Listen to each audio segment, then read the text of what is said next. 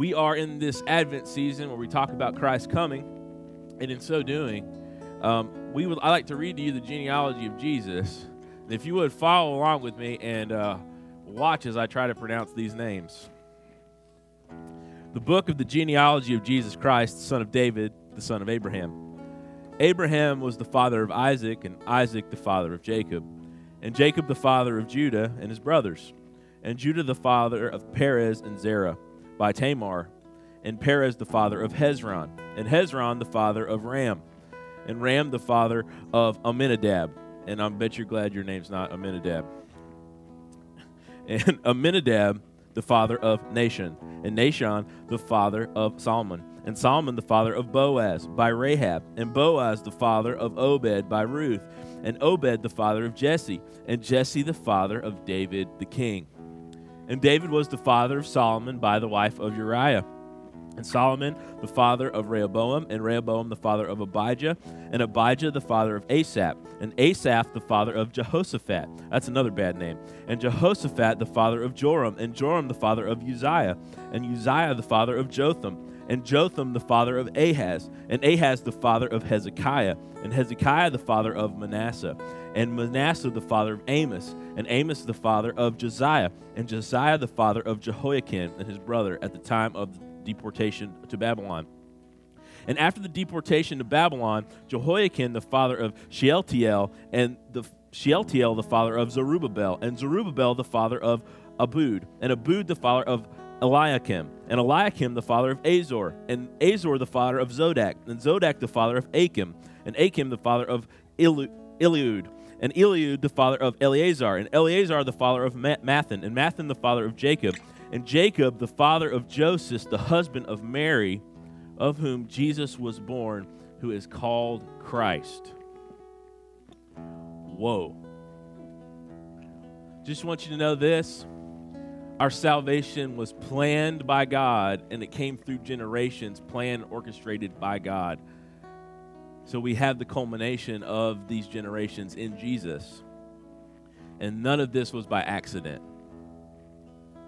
And this shows us that God has been working out a plan of salvation that it's hard for us to comprehend. And we get to celebrate that this morning.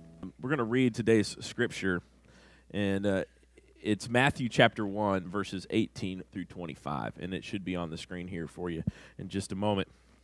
Now, this follows up the genealogy, which shows that Jesus is the rightful heir. He is in the line and lineage of King David, and so he is a king. This king is not born in the normal way. Verse 18, Matthew chapter 1, verse 18 says this, "Now the birth of Jesus Christ took place in this way. When his mother Mary had been betrothed to Joseph, before they came together, she was found to be with child of the Holy Spirit." Now that right there is quite the phrase. When she was betrothed to Joseph. Betrothal, that's a very old school word, isn't it? I mean, how many of you said the word betrothed this week? Okay, probably not. Okay, betrothed is this idea. It's kind of an engagement, but it's legally binding engagement. It's kind of like, nowadays we really romanticize engagements, right? I mean, I did when I proposed to my wife. I planned an elaborate scheme. It actually did happen on Christmas Day a long time ago. Was how many we've been married for? It's a long time ago now. I love you. But I had planned a big thing and proposed. It was all romantic.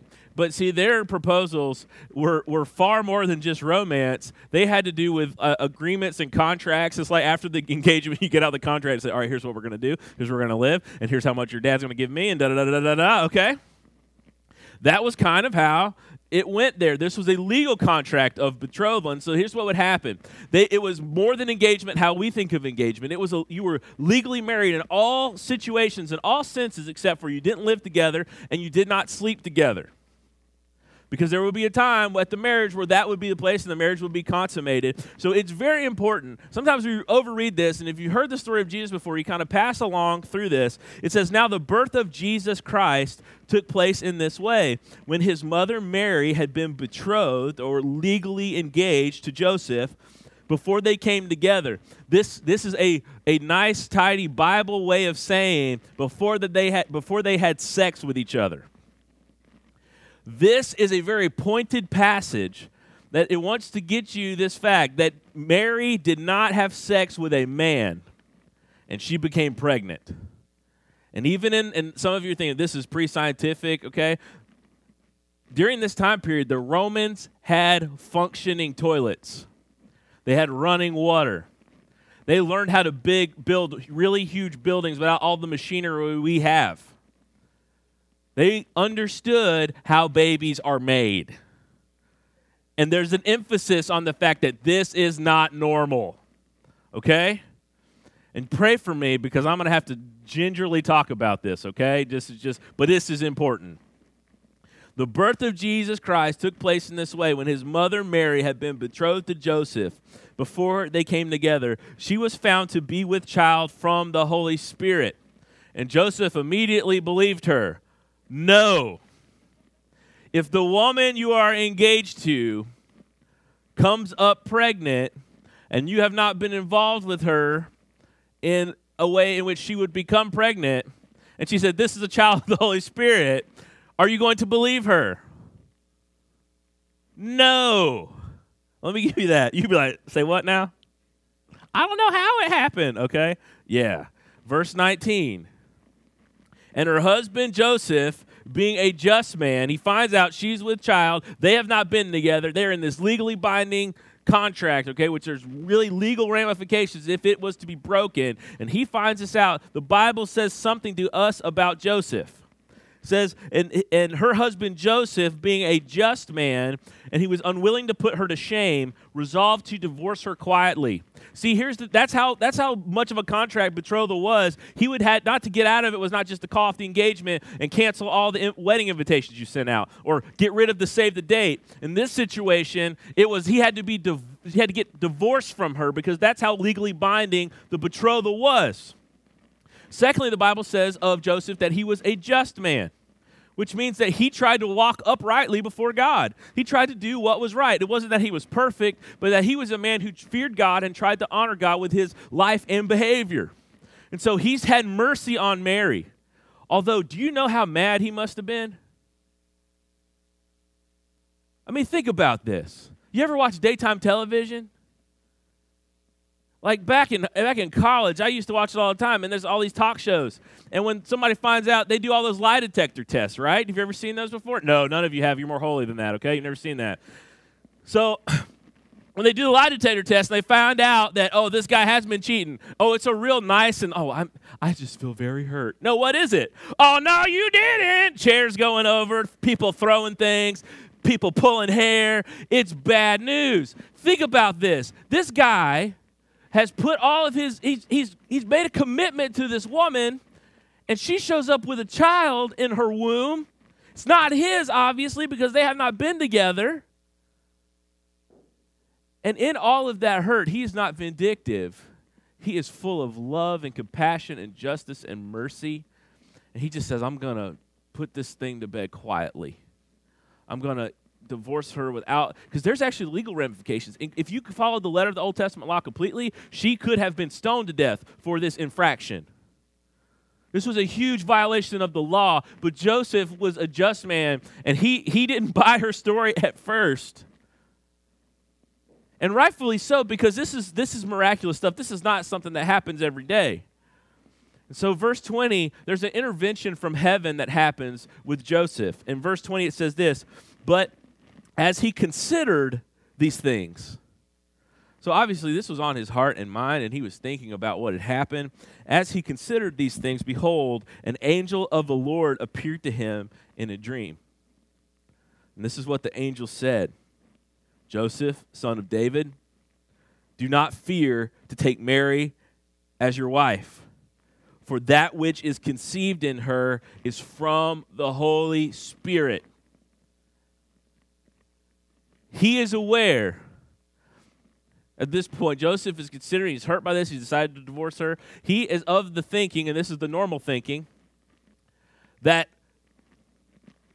you cannot get pregnant unless you have been with a man. So he is obviously very upset by this, but he has decided to do the just thing. The God intervenes through the messenger, an angel. The angel comes and says, don't be afraid to take her as your wife, because there is something amazing that happens, that the Holy Spirit has come upon Mary and has produced in her a child. Now, I want you to understand this. The Bible this is weird. This is a weird story. And it is meant to be weird because it is miraculous. This is not something that happens just every day. This is a once-in-a-lifetime thing. This is not like some of the Greek mythologies and other mythologies that has the idea. There's other situations in which the little g gods will come down and sleep with mortal women. Some of you may have heard of Hercules or any of those different types of stories like that. But in those stories, there are graphic depictions of relations between the god and the woman. It was meant to arouse, if you will. That is not what has happened here. The Holy Spirit produces a child in Mary. And we're going to talk about the reasons for that first, but I just want you to know that this is a holy, profound work of God that does not happen apart from the miraculous. And so the Holy Spirit, Joseph is told that this child is not some product of an affair. This child is a product of the Holy Spirit. And it goes on, and he continues. This is the angel talking to him. He will bear a son, or she will bear a son, and you shall call his name Jesus. And that means the word Jesus is kind of the Greek version of the word or the name Joshua, or Yahweh saves. And it says this: she will bear a son, and you shall call his name Jesus, for he will save his people from their sins. And then the angel puts it into and shows him how this is fulfilling the scriptures. In verse 22, it says, all this took place to fulfill what the Lord had spoken by the prophet, this prophet Isaiah chapter 7. Behold, the virgin shall conceive and bear a son, and they shall call his name Emmanuel, which means God with us. And then look at Joseph, what he does. When Joseph woke from sleep, he did as the angel of the Lord commanded him. He took his wife. He actually goes over and above what the angel says, because he took his wife and married her. That's what the angel said. It says, but he knew her not until she had given birth to a son. That means they did not have marital relations until the son was born. So there was no doubt that Joseph was not the father. Okay? You get back the DNA test, if you will. And he's sitting there, Joseph, you are not the father. And he's like, I know, it's the Holy Spirit. And everybody was like, yeah, right. And then we go on to verse 25. But he knew her not until she had given birth to a son. And what did they do? They answered him, and they called his name Jesus. Now, many of us have heard this story before. But here's the thing about the scriptures. They must and should in us bring about wonder. I am a self-professed, I hate all things sentimental and schmaltzy. I hate them. That's not a good thing, okay? But I have this, it's nauseating to me to watch a Hallmark movie. And my dear wife, listen, I'm not hating. I'm wrong, okay? I knew this. I walk in, and she's crying. It's such a good movie. It's like 25 days of Christmas. I don't know if I mean, it's just on all the time. And I'm confessing to you something that is in me. This should be, okay? I get so bristled and angry even at it. I'm like, no.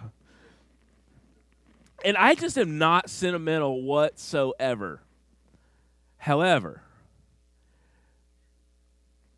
4 years ago, a little over 4 years ago, God brought a little boy into my life.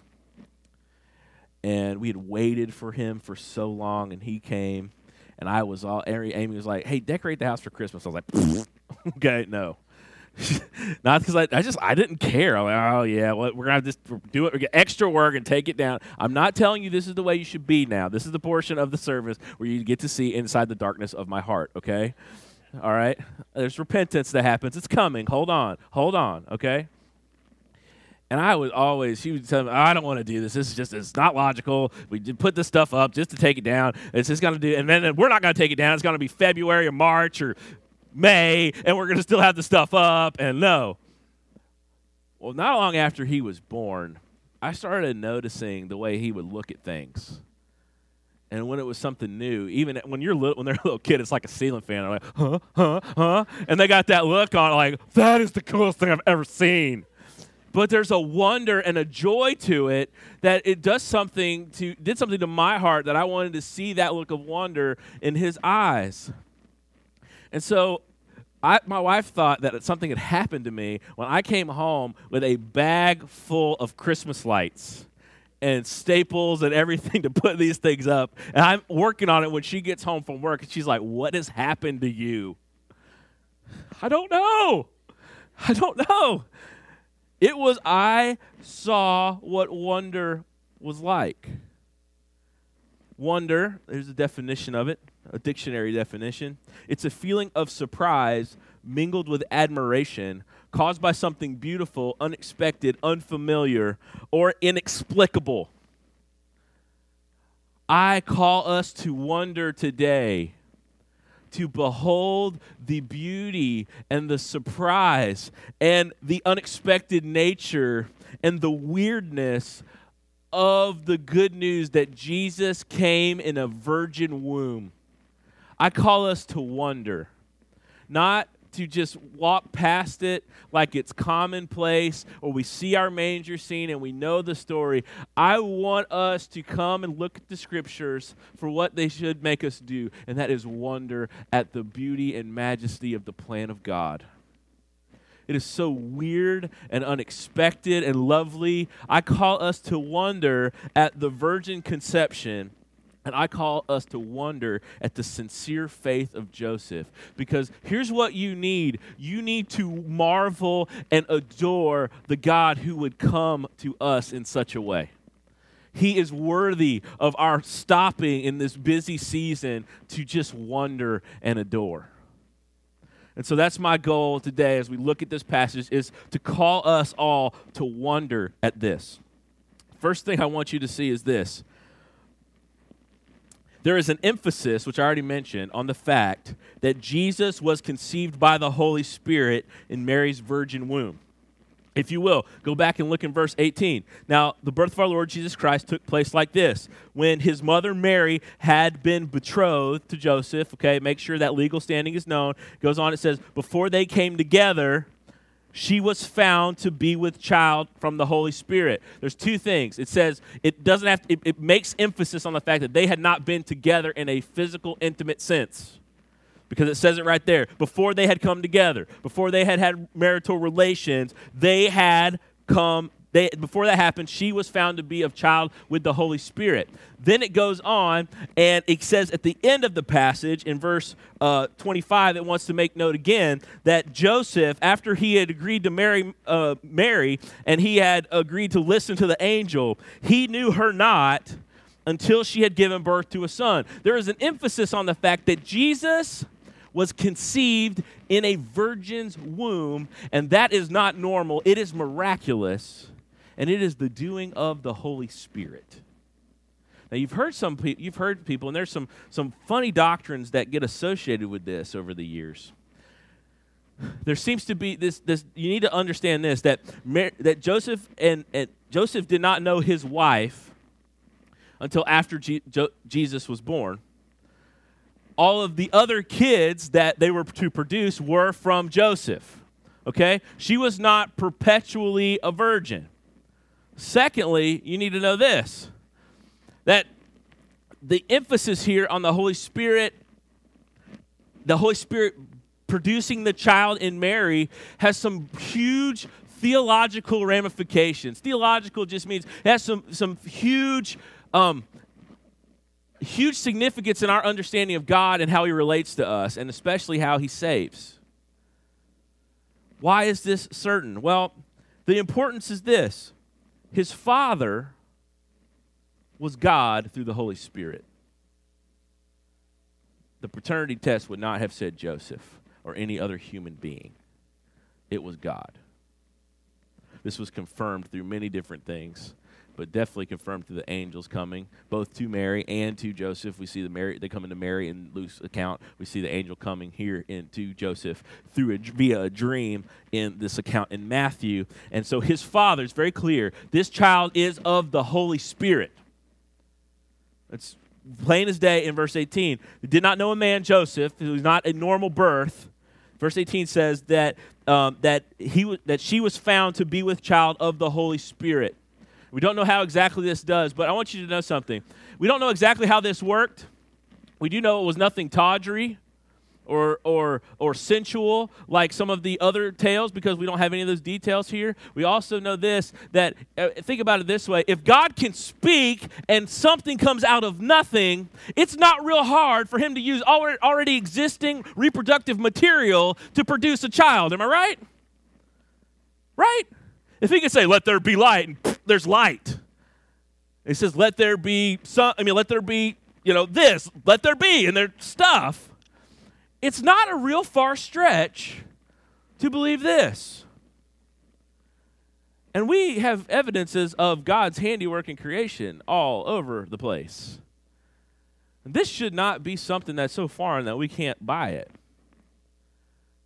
This is a work of the Holy Spirit. And so that we know this, his father is not Joseph. It's an emphasis in the text. His father is God through the Holy Spirit. So Jesus' dad is God the Father. Second thing you need to know, the mother was fully a human woman, Mary. She was fully human. So this is important for several reasons. The first of which is this: Jesus was fully God because his father was God. He was fully human because his mother was fully a human woman. This is important for several reasons. Just how you say this. On my dad's side, I'm this, and on my mom's side, I'm this. If you ever done any of the ancestry tests or anything like that, on my mom's side, I'm 1/8 Cherokee Indian, or on this side, this is what's happening here. We have this coming together of God and man in one person, being fully God and fully man. This is important for our salvation because Jesus came to die. He came to pay the penalty for sins, and as such, he had to be the appropriate sacrifice for sins. That being the case, he must have been the God-man, 100% God, 100% man. It's seen in his parentage that he is fully God and he's fully human. The next thing, because his father is God, he is as fully God, he was able to pay the eternal penalty for sin. Go down and look, because this is where Joseph, look in verse 20, when the angel comes.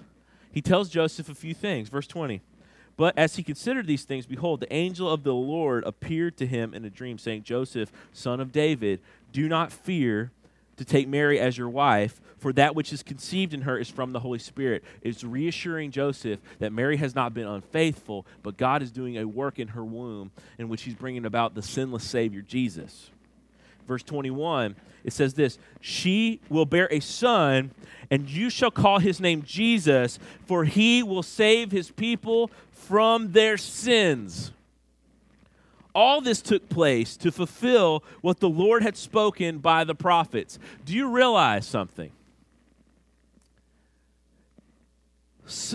And oftentimes, who you commit a crime against shows the severity of your crime. Let me give you an example. If you call up a bunch of death threats against me, you may or may not go to jail. Please don't do that. I would not care for any death threats. But if you start calling with legitimate death threats to the White House, you will have visitors. And you will not care for those visitors. Why? You can threaten me all day long. I'm not much of a count. But you threaten somebody or sin against somebody of high account. It's like this. If we have a fender bender, okay, and you're at fault, we're going to get upset with each other, okay? And I might be at fault. I'm going to call the cops. But run into a police officer doing something stupid.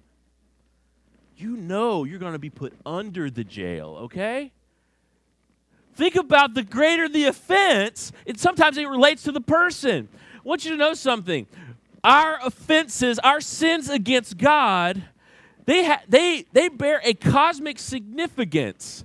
They are huge because we are offending his character and person.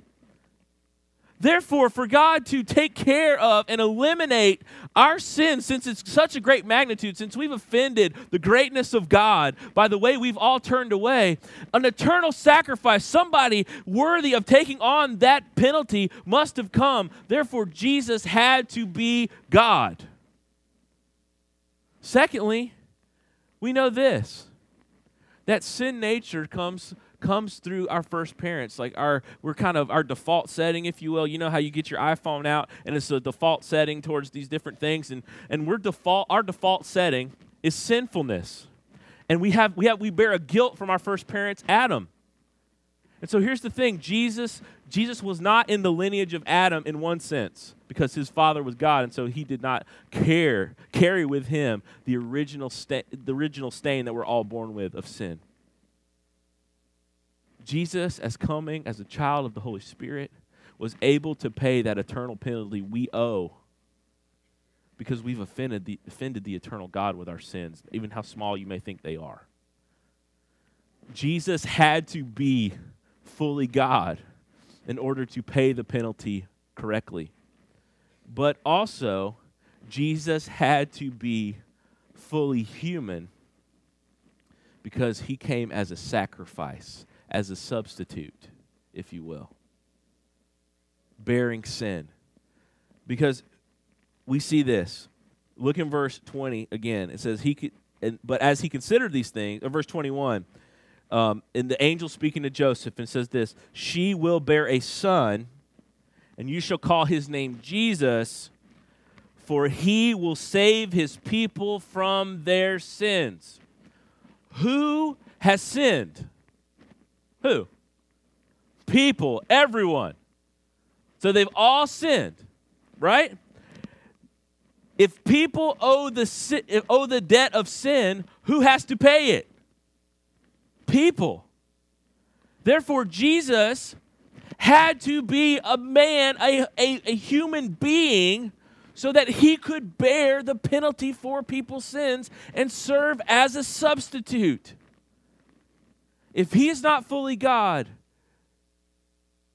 then he can't pay the eternal price. It would not be significant enough because our sin offended the eternal God. If he was not a human being through Mary, he could not be our substitute. He could not take our place. And he could not be God with us. Look in verse 22. Again, the angel speaking in a dream to Joseph said this, all this took place to fulfill what the Lord had spoken by the prophets. Behold, the virgin shall conceive and bear a son, and they shall call his name Emmanuel. And there's a definition of that name given, and which means God with us. The book of Hebrews, in Hebrews chapter 4, says that Jesus was tempted in all points as we are, yet without sin. Do you realize something about God? He devised this wonderful plan in which he could uphold his justice by paying the penalty for sins through his own son. He doesn't let any sin go. It will be paid for one way or the other. But his way to come about it, to pay the eternal penalty, he had to send his son who was fully God, but also to be a substitute for those who committed the sins and to stand in their place to bear their sin. They must have, that person who pays the penalty has to be a human being. So God, in his good mercy, sent through the lineage of King David, which we saw in the passage preceding it, he sent this one who would be king, rightful king in David's place, but he was fully God, fully man, bearing the penalty for sins so that God could be just in wiping away sins, and that God could be with us and show his great love for us, that he did not leave us, but he comes in our deepest, darkest situations. And he pays the penalty for our sins as a substitute. Oh, how much God cares. How much does God care? It is unbelievable. This plan is so perfect. It pays the eternal penalty for sin is taken care of because he is God, and he is without sin. He doesn't have that initial sin nature, and he obeys as God, but he also obeys as a human being, tempted in every way we are, but never sinning. And he did that because we didn't live a perfect life, did we? No. But he withstood all of the temptations as a human, all the frailties we have. You know, I like to sing the song Silent Night, and I'm not going to dog this song because we're going to sing it a little bit, and it has the idea of peace. But this idea of the little Lord Jesus, no crying he makes, is that Away in a Manger? I don't know. Remember that one? Away in a Manger. Sorry, let's go back to Away in a Manger. Sorry. Check my Christmas Carol Rolodex here. You know the idea of no crying he makes? That's baloney. What baby when if they don't cry, something's wrong. Okay, that's just life with an infant. Like at all hours and moments of the day. Okay, this is life. He was a human, but yet he was God. He did that.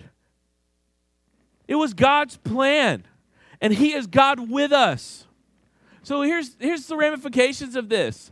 If you feel unloved and uncared for, God came to earth as a human. You have no right to say God is not loving. But you don't know what I've been through. I do know that God came to earth. But I don't know, but God came to earth.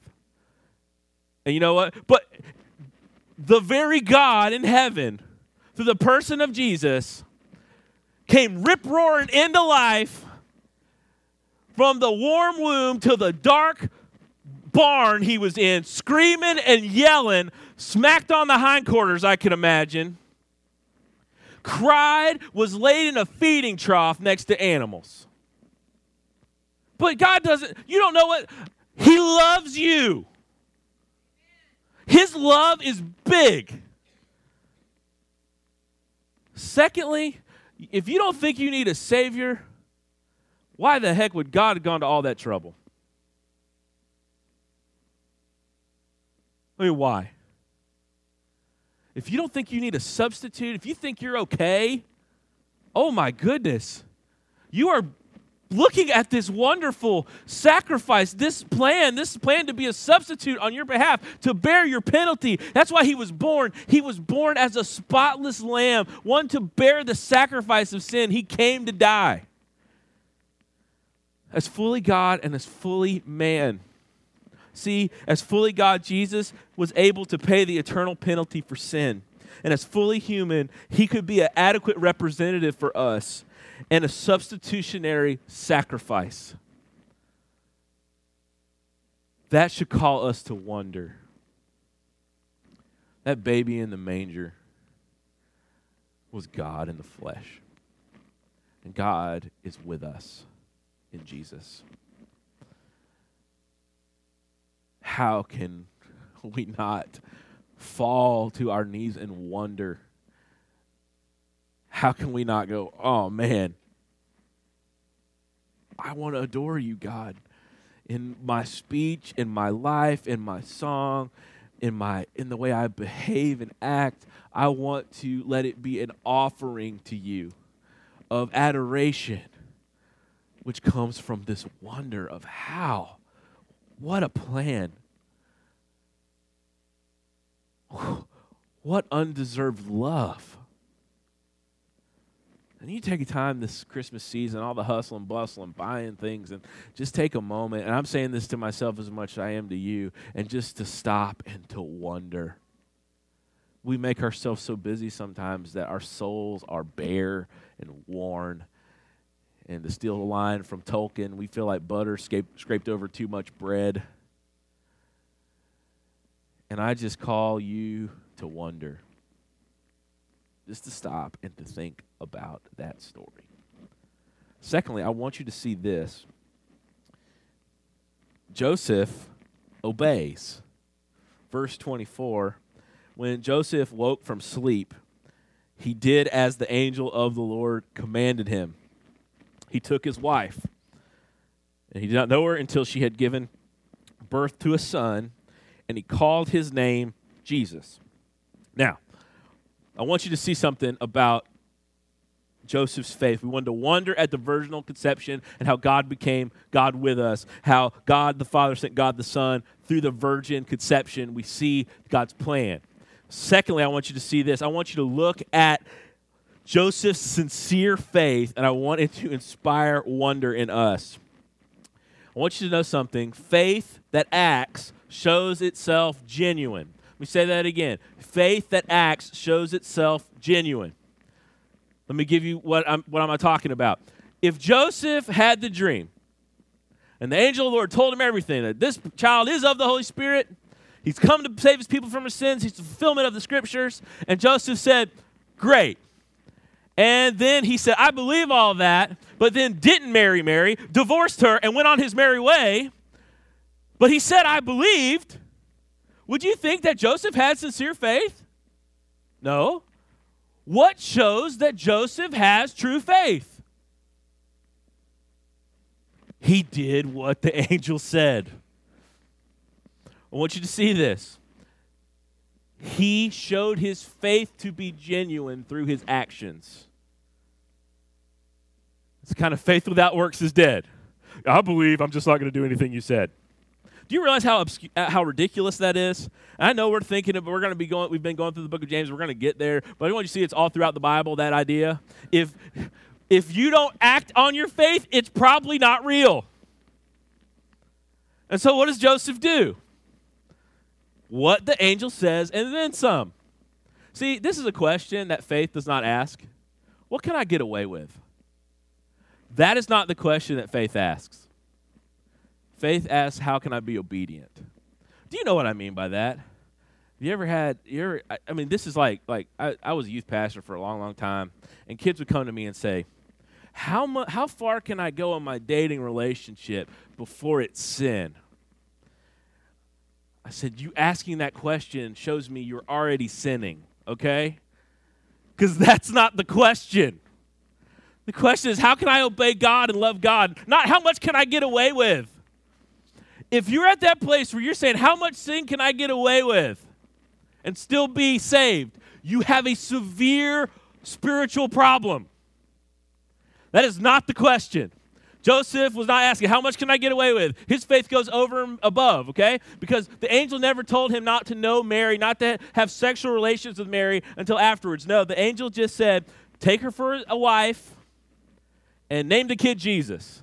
He does both of those things and then some, because we see in verse 24, it says he took his, verse 25, but he knew her not until she had given birth to a son. He's an overachiever. The angel didn't even tell him to do that. He's like, I'm not even going to know my wife until she's had this baby. It's over and above what the angel said. So he did the two things. It said it right here. They called him Jesus, and he married her. I want you to notice something else. Faith that acts in the face of adversity, or faith that even leads you into adversity, glorifies and inspires. Do you realize that nobody was going to believe Joseph or Mary? Like nobody. You know what helped them believe all these stories?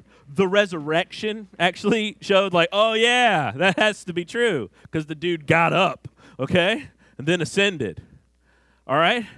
So I want you to get this idea. Joseph, by marrying Mary, was putting himself in the way of scorn from other people and in the way of gossip. Could you imagine when they would go to the well together? Did you hear about Joseph? I thought Mary was just the bad one. But apparently he's at fault too, because he married her. And you know he wouldn't have marry her if he wasn't the father. And Oh, you can imagine? Those were small towns, folks. You can't buy something at Piggly Wiggly out here and around here. Could you imagine this scandal showed up? I thought a lot of Joseph until he did this one. And the whole time, what did they have to do? He trusted God. And his faith in God led him into scandal. Oh, how quickly we think when tough times come, do we think, God, how could you do this? God, how? It might be that God is leading you into a difficult season for his glory. And not only for his glory, but also to inspire others to obey. How many of us would like to read a story about Joe Christian, who was a man who placed his faith in Jesus, never had any problems, never did anything risky, lived his life, went to church, gave in the offering plate, nothing really happened to him, and then he died and went to heaven? Do you think that would be a best-selling book? No! It'd be ridiculous. But all of us, it seems like all of us would like that to be our life. But do you realize something? There is a greater, deeper way to acknowledge and experience Jesus, and that is walking with him by faith in the dangerous areas. Here is the facts. Jesus does not call you to comfort. He calls you to follow him. And he called Joseph, I want you to embrace this scandal. Not that you did anything wrong, but you need to follow me in the face of all the gossip, all the backbiting, all of the shame, all of it. You follow me because I got a better, bigger plan. And that thing inspires us to faith. One of my favorite things to do, especially when my heart is cold, is to read about men and women of the faith who have gone before me and have endured incredible hardships and trials, and to see their faith and how God worked in those situations. There's a guy by the name of George Mueller who lived in the 1800s in England. You could tell he was German by birth, but he lived in London. He decided that he wanted to do something that glorified God, and he wanted to show that God can be trusted. So you know what he did? And he basically decided he was going to found orphanages before orphanages were even a thing, really. And he did this, and he housed thousands and thousands of orphans without ever asking for money or without him taking a salary. He never asked anybody for money. You know what he did? He prayed. And you know what showed up at his door? Thousands upon millions of dollars in today's currency. Go read the story, George Mueller. Go check it out. It's unbelievable. You're like, I can't believe that. Do you know what? That story, what does that inspire you to do? I want to pray like that. I want to know God like that. I want to see God work like that. If you don't ever move past where you're comfortable, first off, that's not faith. It's not trust. Secondly, you will not see God move. You will not understand what it's like to know God if you stay where you're comfortable. But Joseph's faith led him into this place where he was thought of as a just man. And he still was, but everyone else looked at him and said, he has lost it. How could he put himself with that one? But why did he do it? Because he trusted God. I hope you wonder at the fact that God would come to us through the virgin conception and through this scandal. But I also pray and hope that you would wonder at the obedience of this man and be inspired to take a step of faith because of how you see God work in these situations. My prayer for my life in the next coming year is God stretch me. I'd love to be taller. That's not what I'm talking about. Okay? No. God, put me out. Let me take a step of faith out from where I'm comfortable towards you, because it is in those acts of faith, in those times, that you show yourself faithful and you glorify your name. Church, are we going to stay in the safe harbor, if you will, of kind of benign Christianity? Or will we see the faith that we're called to in the Scriptures and with reckless abandonment and be inspired to wonder and action?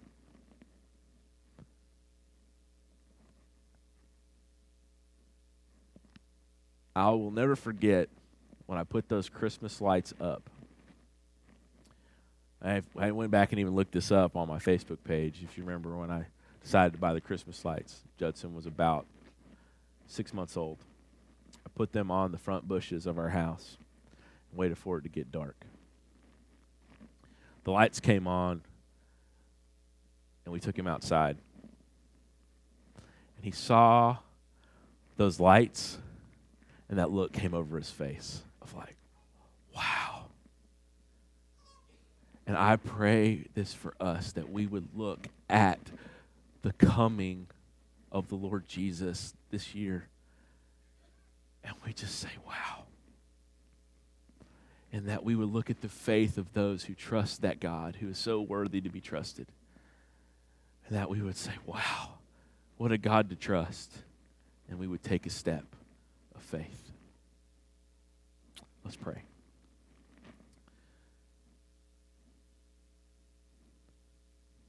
We are so unworthy of your goodness to us, God. But you lavished it upon us in showing your great grace and love to us.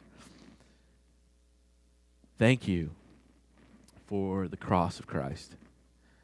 Thank you for the coming of Christ, that he comes to us as fully God and fully man. We're thankful, God, that you inspire through your glory faith, like the faith that we have seen in Joseph. And God, we ask that you would call us to faith in that manner. God, may we stop with wonder at this season. In Jesus' name we pray. Amen.